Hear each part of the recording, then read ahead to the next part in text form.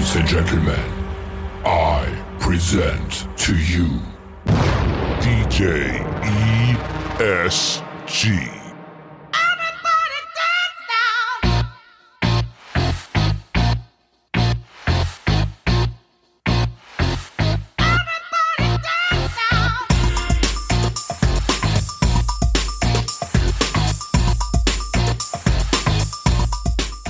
What's up, guys? This is DJ ESG, 30 years of knowledge dropping on you from all my experience in this business, honest wedding advice. And today, I'm ending season 1 and starting season 2 because I got all this advice of how to reformat this podcast and give it to you in even a bigger, brash light than I was giving you before. People were telling me that they loved the way I was presenting it, how I was being honest, but they were like, dude, you can be even honester. I don't even know if that's a word. You can tell it how it is across the board because we love listening to what you're going to say. Why? Because it's the truth. I'm not sugarcoating it. I'm not telling you stuff you want to hear. I'm telling you stuff you need to hear because it's the truth. It's real. So today, I'm talking about officiants and officiants who think that the ceremony is all about them and they want that moment in front of the bride and groom during the ceremony to talk about all these things and to share stories and to give examples. No, shut up. It's not about you. It's about the bride and the groom. It's about the two people who are standing up there getting married. When you hire somebody to come in, that person needs to just do the job and leave. Talk about the bride, talk about the groom, give a couple sermons, give a couple readings, give some humor, give some comedy, something lighthearted, something to keep people's attention, and then get the hell out when it's over. I was there the other night. An officiant starts telling stories about when she was little and about how this and about that. And I'm looking at the crowd, and the crowd wants to just put a noose around their necks and hang themselves. Like, stop talking. We don't know you. We're never going to see you again. Just marry the bride and groom off and let's go. That's why when I DJ, I say what I have to say. I might make a joke here or there. If it's about the bride and the groom, I don't talk to hear myself and I leave and I'm done. I put on a party and I go home. I'm an officiant. I've been doing this for 15 years as an officiant. Hire somebody or bring somebody that's going to talk about you and only you, not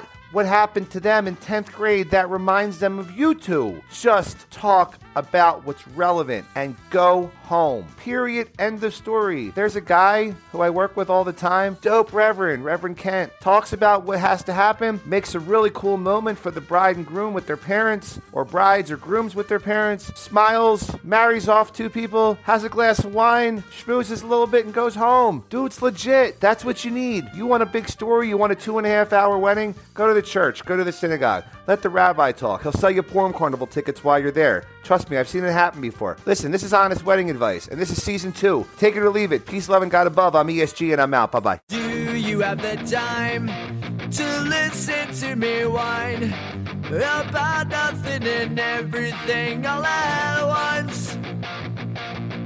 I am one of those melodramatic fools, neurotic to the bone, no doubt about it. Sometimes I give myself the creeps. Sometimes my mind plays tricks on me. It all keeps adding up. I think I'm cracking up. Am I just paranoid? Am I just up? I went to a shrink to analyze my dreams. She says it's like a sex that's bringing me down. I went to a whore. He said my life's a bore. Choke with my wife because it's bringing her down. Sometimes I give myself the creeps. Sometimes my mind plays tricks on me. It all keeps adding up. I think I'm cracking up. Am I just paranoid?